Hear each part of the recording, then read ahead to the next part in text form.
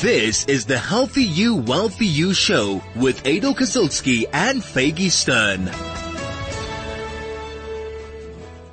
So without much further ado, we are with you, with Dr. Kussel. Let's hear what happens when we have a child or an adult with respiratory distress at home.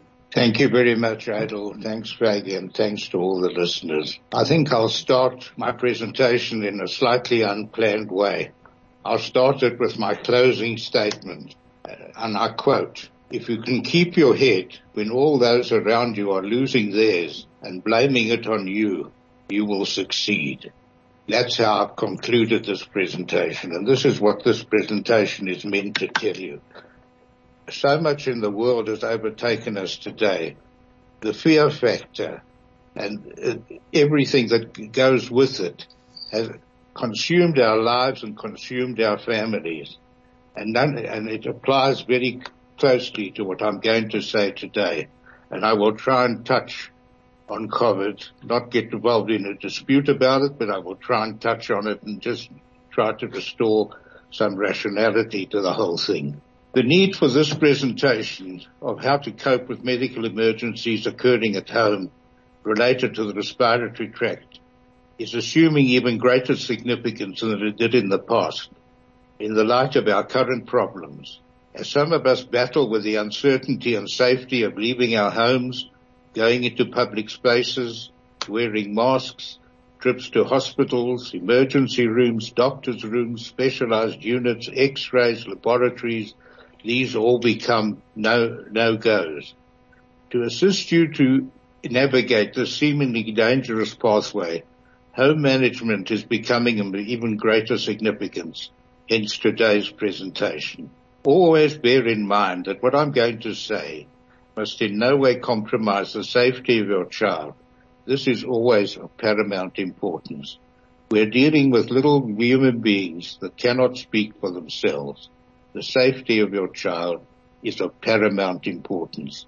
And you as the parent have to make informed decisions as to regards how you handle your child. I will deal with the subject under 6 main headings. The first heading is croup. Secondly is asthma. Thirdly is pneumonia. Fourthly is poisonings. Fifthly is foreign bodies. And sixthly is drowning. It is vital to understand the signs and symptoms which present with each of these conditions in order to know how to cope with them and the seriousness of the situation. To do this, one needs to have in one's mind's eye a visual picture of the respiratory tract, and I will try to give you some examples myself of what I mean by what I'm saying. First of all, the signs and symptoms associated with the larynx, the voice box. Its involvement is always marked by inspiratory stridor. That's what you hear when you pick up the child. Inspiratory stridor. The trachea its involvement is marked by pain in the chest and pain in the throat and inability to eat properly. When the bronchus gets involved, it is marked by repeated and recurrent coughing.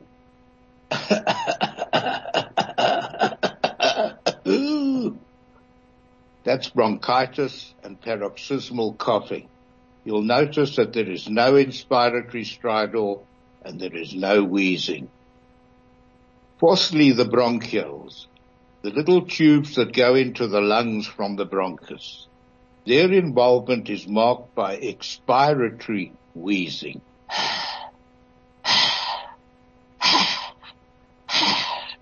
The other word for it is asthma. And when the lungs themselves get involved, this is marked by very shallow breathing. It's been described as like the breathing of a dog that's panting. Those signs are unmistakable, and they tell you far more than any x-ray, because let me tell you that x-rays are totally useless in diagnosing at what site of the respiratory tract the infection actually occurs.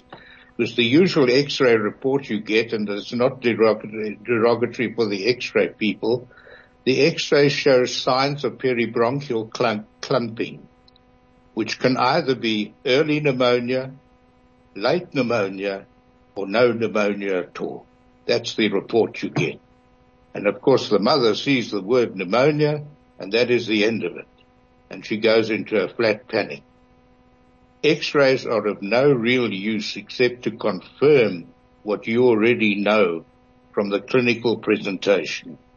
Now, clear knowledge of all these signs and symptoms will often spell the difference between early intervention, early management, and therefore the difference between life and death.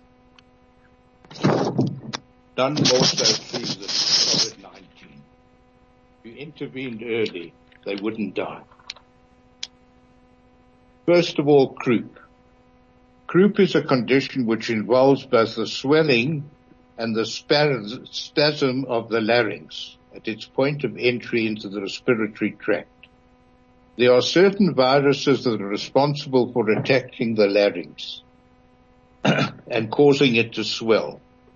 The key factor in producing the sudden attack of croup is the introduction of cold air, which causes the already swollen larynx to go into spasm. Cold air also augments the production of mucus and will also increase further the laryngeal obstruction. Acute croup is therefore mainly a nocturnal condition where the above factors are present. The child goes to sleep perfectly normally, suddenly wakes up in the middle of the night realizing that they have obstructive breathing. This leads to further panic, further spasm, and further obstruction. The presentation is one of sudden inspiratory stridor. The handling of the situation is as follows. Heat and humidify the room, which should become hot and humid like a sauna. Calm down the child, as the crying will further increase the swelling of the larynx. A good rule in winter is always introduce warm air humidification of the child's bedroom come 4 o'clock in the afternoon, and continue to do this every night for the duration of the winter. The fallacy that warm air humidifiers breeds bacteria is, in my opinion, not a factor, whereas a cold air humidifier or cold air humidification are definitely factors in causing mucus production and further obstructing an already swollen larynx. Now, if managed in this way, strangely enough, the acute croup attack will pass over in 10 to 15 minutes. The child will relax and you'll be able to happily stay in your home and not rush to a hospital or rush to the emergency room. It's all contraindicated. But the danger signals to be mindful of are the persistence of sternal recession, the sternal bone, the bone in the middle of the chest. When this continues to move inwards with each respiration, especially after 20 to 30 minutes, in a child under 3 years of age, this indicates the need to transfer to a proper medical facility or get hold of a tzoller who can deal with it at home. But this, in my experience over the last 60 years, has been very rare. All cases of croup have been coped with at home. And as frightened as the mother becomes, if she relaxes and keeps her head, the child will also keep his head. And the croup will be... Can we clarify two things? Because, yes, all of us have had croup with our children, with our grandchildren. The one thing that I just want to clarify 100%, because I'm going to play this to my family afterwards. Taking a kid with croup into the cold air outside is the wrong thing to do. It's the heat. It's like running a bath and keeping them in the bathroom with hot air or having a hot air humidifier, right? You're saying cold air doesn't work. It's the worst thing you can do is to grab the child and start running outside, going into the motor car and running off to the hospital. By the time you get to the hospital, the child will be ready to be intubated. But even taking them into the cold air, like I keep on saying, take the kid into the heat, and I've got some members of the family saying, no, it's good to take them outside in the cold air because that's going to help the croup. So we've established now it's right. It can't help. The second is the mechanism. One of the things. The mechanism of the croup is cold air suddenly hitting the larynx It causes mucus and it causes spasm. Okay.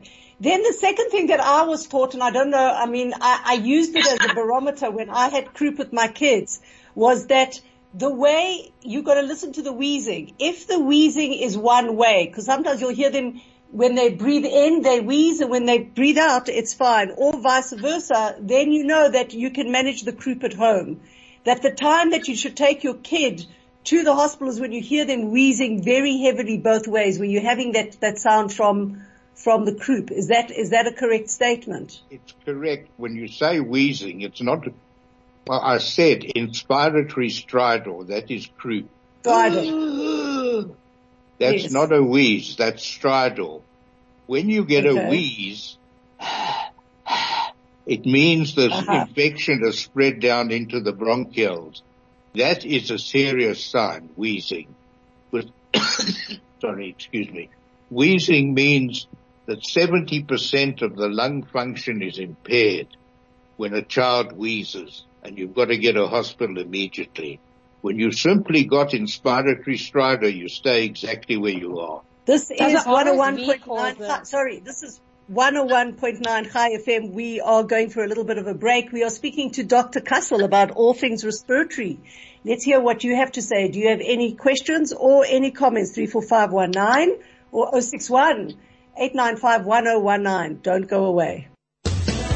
This is the Healthy You, Wealthy You show with Adel Kosilski and Faggy Stern. We're talking to Dr. Kussel, and just before the break, am I right then, if you're hearing that stridor back and forth, is that already a dangerous sign, or are you still okay to stay at home? If you've got pure stridor, you're okay to stay at home.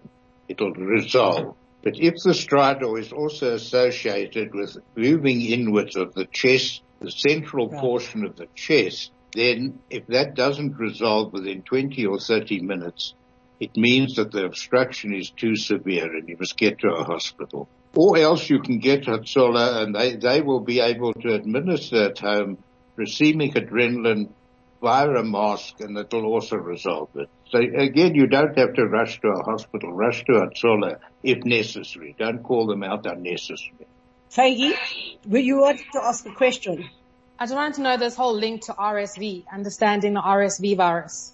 RSV virus is an extremely dangerous virus, more dangerous than COVID, by the way. It's associated with a 25% mortality in children under a year of age who are compromised. COVID only has 0.02% mortality, as we know. So if you start panicking, rather panic about respiratory syncytial virus in a child under a year of age. Because we were talking about breathing, and it also has to do with the way breathing, that you respiratory syncytial virus, I'm coming to it. It doesn't involve croup at all. It doesn't involve the larynx. And I hope that you all, including your listeners, are beginning to understand the importance of understanding the anatomy of the respiratory tract. It's telling you, the signs and symptoms are telling you exactly where the problem is. So now we come on to asthma, the second one, bronchospasm. And if I may hasten to suggest, I know it's presumptuous, but in your emergency cupboard, you should always carry a Ventolin inhaler and a Pulmicort inhaler, or the related ones generically, because they can often make the difference between going to hospital and staying at home with wheezing. Wheezing involves the lower respiratory tract obstruction, the bronchioles. It has nothing to do with croup. Croup is an upper respiratory tract obstruction which causes stridor. Bronchospasm is caused by swelling and obstruction of the bronchioles, which leads to expiratory wheezing.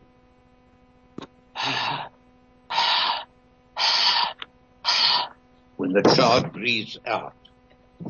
Significance from an emergency point of view is great, because unless you resolve this problem, it means that when a child is wheezing, 70% of the lung function is impaired and needs to be resolved quickly. It's not something you can dilly-dally about. The cause of the swelling of the bronchioles is again infection. this time caused by some very dangerous viruses, namely the one that Faggy mentioned, respiratory syncytial virus. Secondly, swine flu or H1N1 virus. Thirdly, mycoplasma. And fourthly, of course, our old friend COVID-19, which also attacks the bronchioles of the lung. Now, acute bronchospasm, remember, can also be allergic or psychological. We're talking about infection, but it can be allergies or psychological factors. The psychological factor, unfortunately, applies to the adult who is so afraid of his asthma that when he looks out the window and sees a cloud, he says, my chest is getting tight, and he goes into bronchospasm. That is the psychological factor, purely in adults. By far the greater percentage of wheezing of bronchospasms in children are infective in etiology. In the times in which we live, it would be pertinent to have in the emergency cupboard a Ventolin inhaler, a cortisone inhaler, and if possible an oximeter to measure oxygen saturation. It should be in everyone's emergency cupboard, and the oxygen saturation should always be above 90%, but preferably between 95 and 100%. Now, this is where Kussel are doing their wonderful work. Kussel are managing adults and children at home with an oximeter and with nebulizations and not moving them to hospitals. The key factor in wheezing is to remain calm. Again, don't be fearful. Try to relax and calm the child as much as possible. Use warm air unification, which again will help to reduce the bronchospasm. And if you already have inhalers available, administer Pulmicort and Ventolin as previously advised. Any medical professional or nurse or anybody can show you how to do that, especially in the case of a known asthmatic. The difference between success and failure is early intervention to try to control the wheezing. And just to digress for a moment, in the case of COVID-19, and sorry to digress to this subject all the time, if people would take notice when someone with COVID-19 starts wheezing, many lives would be saved, because the next thing that happens if you don't intervene is that infection finds its way into the lungs and into the blood vessels of the lung. And once it gets into the blood vessels of the lung, it causes clotting in the blood vessels of the lung. And once you clot the blood vessels of the lung tissue dies. Your lung becomes dead. And then you're as good as dead. It doesn't matter how many ventilators they used in America, they all died. Once they reach the stage of ventilation, very few of them ever come off the ventilator. The answer with COVID is to intervene before the ventilator is necessary. And this is where the wonderful work of Kussel comes in. They come to your house, they monitor the case at home, they monitor the cases of RSV and all the cases of wheezing at home. They avoid going to hospital. Because very quickly, with 1 or 2 nebulizations with Ventolin and Pulmicort, your wheezing subsides and you can happily stay at home. You don't need to be in a hospital. Where this is not possible, where the wheezing persists despite all this, obviously you've got to remove the child to a hospital. And also if the oximeter, the oxygen calculator, moves below 90%, and certainly below 85%, you must get to a hospital. The child needs oxygen. Kussel might dispute that because they're giving lots of patients oxygen at home and managing them quite successfully. But you can manage all of it successfully at home without, again, rushing to an emergency room. You rush to an emergency room with a wheezing child, and by the time he gets there, he may not be wheezing at all. He may be a corpse, unless you do something quickly to control the wheezing. So there again, I'll try and shorten the presentations a little bit because I want to get through everything. That's all I've got to say at the moment, unless you have any questions on wheezing or bronchospasm. I think it's pretty clear, Faye. Very clear. Thirdly, pneumonia.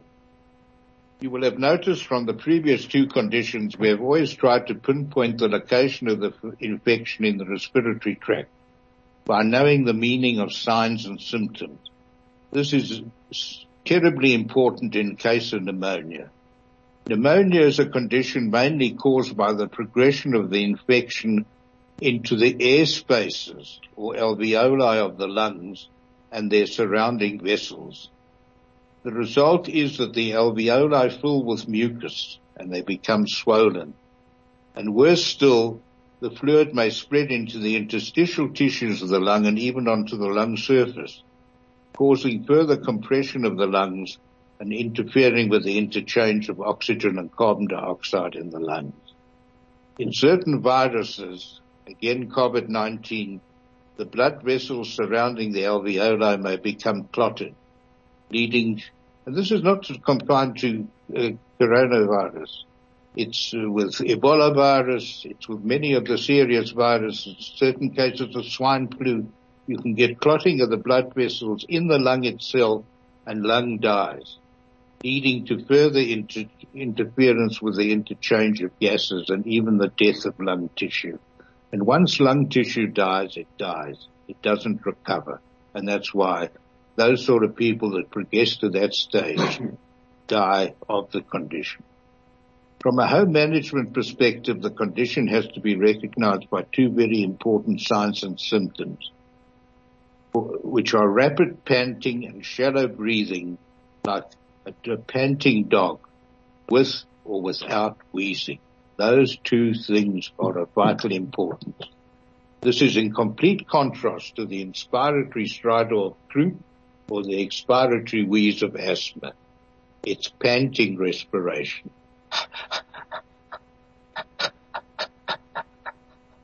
You get that? The point again I wish to make is that early recognition and management of the progression of the symptoms is of primary importance.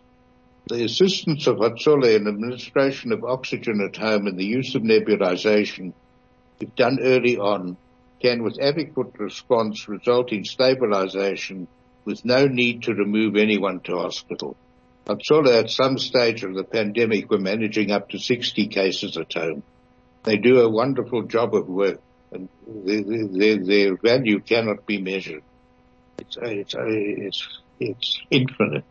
And that's all I want to say about pneumonia. Okay, good. I think that makes it very clear.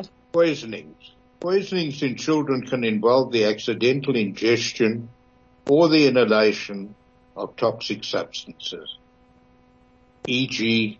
paraffin, petrol, related products, chlorine of swimming pools and related products, caustic substances, cleaners, caustic soda and related substances, and of course toxic medicines, toxic pills that may be in the home, that may be taken as medication. Now the first misconception I want to correct over here is that you must get the child to a casualty and wash out his stomach. Nothing can be further from the truth. First of all, washing of the stomach in many of these conditions, which I'm going to come to, can be extremely dangerous. Because if you do that with caustic substances or with paraffin or with petrol or benzene or whatever it is, and you wash out, you then cause the fluid to move even further into the lungs with the vomiting and with the gastric lavage, and you cause even more trouble. So don't be in a hurry to wash out. In the case of paraffin and related substances, the symptomatic presentation is bronchospasm of the lung. Paraffin gets down into the tiny little bronchioles and it causes expiratory wheezing. But the acute presentation of paraffin and the related poisonings is that it is often delayed. For the first 3 to 6 hours, nothing might happen. And then all of a sudden an expiratory wheeze starts to develop. The bronchospasm comes on 3 to 6 hours later. Now this is an emergency because when that lung goes into spasm with paraffin, that spasm will not resolve with anything. It's due to swelling of the bronchioles caused by the paraffin, not so much fluid, and it needs care in a hospital with oxygen and sedation. and that child within 3 to 6 hours must be moved to a hospital. Vomiting, of course, should always be avoided, since this will further augment the danger of inhalation. A good standby is always to give the child milk, which is a neutralizing product. Very often the condition will settle at home, and movement to hospital is not necessary unless bronchospasm or wheezing starts to develop. Most cases will resolve spontaneously at home. Now, chlorine is the cause of acute bronchospasm. It's a terribly frightening condition and always necessitates hospital admission, as the spasm will be prolonged and not settled at home. If it is possible to get emergency assistance via Kussel first, this is preferable, because the child can then be stabilized on oxygen and then moved to a hospital. In the case of ingestion of caustic substances, the danger is that they may erode the esophagus and cause permanent esophageal damage.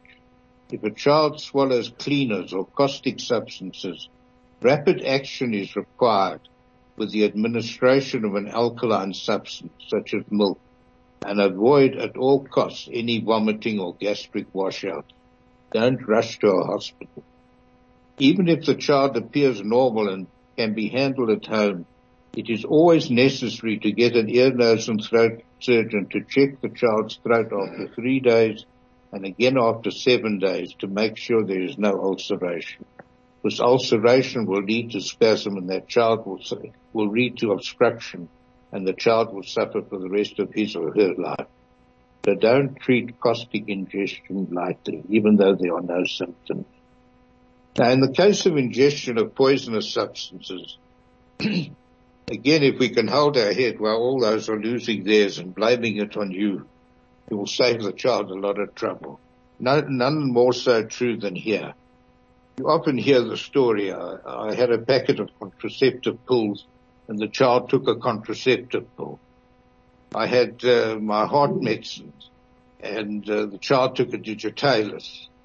I had my sleeping medicines and the child took my Cipramil. Those things are not going to kill a child, and they're not going to do anything to the child.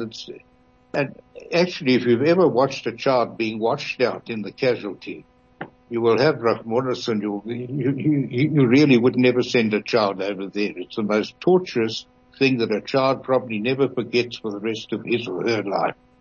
So don't be in such a hurry to run to wash out. There is a poison center that's available, and fortunately Kussel has also got a poison control center. They can very quickly tell you. By far the preferable way to handle the ingestion of toxic substances, provided it's not a so-called fatal dose. Obviously you would then have to wash out, but very seldom is it that. By far the preferable way to handle it is by forced dialysis. Forced dialysis means you force the child to pass urine. You immediately give him lots of liquids to drink, and you cause him to start weeing, and his own kidneys will deal with the problem very, very effectively. And all you've got to do in the case of sedatives is just watch that they don't become too drowsy, too sedated. But again, I think not rush to a hospital. Yeah. Very, very, very illuminating. And again, I think there's no mother out there that that hasn't had that. We've got to add to it. I had one of my grandsons swallow the hand sanitizer. And we were told the only thing that probably would happen was that he would walk around blind. Yes, he slept a little bit, but that was the end of that. This is 101.9 Chai FM. This is the Healthy You, Wealthy You show with Adel Kasilski and Faggy Stern. So we've discussed poisons. Would poisons also fall into the topic of a bite, a spider's bite, or some very bad allergic reaction, or is that a separate topic? No, it's a separate one altogether, Adel. But I can deal with it at the end if we have enough time. I just want to try and get through the major issue. It doesn't usually, unless it causes an anaphylactic reaction, it won't cause any respiratory symptoms. Foreign bodies are far more likely to be subacute or chronic. Usually in a child under 3 years of age, you don't even know that the child has swallowed the foreign body. Sudden onset of unexplained wheezing in a previously healthy child should always raise suspicion. And I just want to raise the case here, and I'll mention the name because they're actually relatives of ours, and I've got his permission. It's a child called Aaron Moschel, the late John Mochel's grandchild. This child was brought to me from London. He had started wheezing 2 days before the plane took off, and he was allowed to fly wheezing with the plane taking off. He landed up in my rooms. I sent him down for an immediate scan, and we discovered that he had a coin lodged at the top of his larynx, about to enter his lungs. He was a millimeter away from death. Now, this child had flown 6,000 miles, been seen by 2 doctors in England. Nobody had picked it up. He recently had his bar mitzvah. That was last week or the week before. And at the bar mitzvah, they presented this coin and the box that it's still preserved in to show what had saved his life.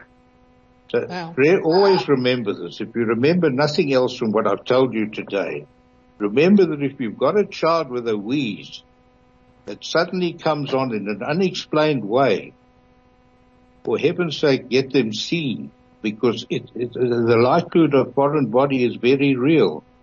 We've already pulled airplane things from a lucky packet out of a child's main bronchus who's been wheezing for 18 months. And he's been treated for asthma on and off. It's not asthma at all. So be very, very careful that you don't miss a foreign body. The acute foreign body, well, either the child will cough it out or you'll turn him upside down, put your finger down his throat and make him wash it out, cough it out. But the one to remember over here is the onset of unexplained wheezing. It must always be significant. You must never let that go by. And lastly, we are running out of time a little bit, drowning. Tragically, an all too common cause of morbidity and mortality. Prevention is by far the best means to avoid this tragedy. Swimming pools should always be fenced and securely locked. And in my opinion, any young child under 3 years of age, no matter how many swimming instructors they've been to and taught to swim and everything else, these children should never be left unattended near any source of open water. Because a child, whether he can swim or not under the age of 3, he panics. And if he panics, he will drown. One important point to remember about drowning is that the child's brain, in contrast to the adult brain, the adult brain will usually suffer irreversible damage and die within about 3 minutes of cutting off of the circulation. Not so with a child's brain. The younger and smaller the infant, the more resilient to death is the brain tissue, or even permanent damage. They don't get damaged permanently. In a child less than 3 years of age, the brain may survive complete cut-off of the circulation for as much as 20 minutes. Therefore, resuscitative measures should always be attempted and continued for at least 30 minutes after removing the child from the problem source. Professional help in the form of a solace should always be sought, and until this arrives, turn the child on his side or stomach in order to get rid of any accumulated fluids that might be in the airways. Try again to avoid vomiting. Percussion of the chest for the child in an upside-down drainage position is useful. If the child is not breathing, institute mouth-to-mouth respiration. If another person is available and can do CPR until help arrives, this is also useful. But the main thing with drownings is not to panic. You very often can resuscitate the child completely, even when it's seemingly dead when you take it out of the water. Finally, to leave some time for questioning, I'll just dwell briefly on the do's and don'ts for respiratory emergencies at home. The first do is do not panic. Never panic. You've seen from my presentation that I haven't listed a single one of these 6 conditions that actually necessitates an immediate removal to hospital. You're far better off stabilizing the situation at home. Attempt to quickly identify the site of the respiratory emergency. In other words, is it the larynx? Is it the bronchus? Is it the bronchioles? Is it the lung? And as for previous presentations, you will notice that this strongly influences treatment, and early intervention strongly influences prognosis and outcome. A lot of people wouldn't die of this dreaded coronavirus infection if early intervention was instituted.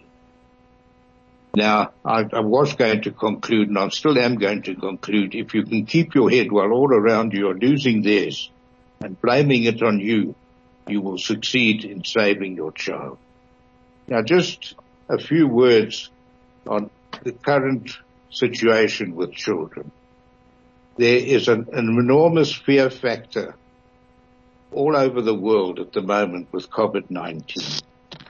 And I'm not going to get into controversy whether vaccinate or don't vaccinate. Obviously, the vaccinations in certain instances have helped, and they've stopped to prevent pandemics, and they've stopped to prevent epidemics. But if you look at it rationally, COVID-19 is only slightly more dangerous. In fact, it's not more dangerous in a child than it is in adults. Most children recover completely from COVID-19.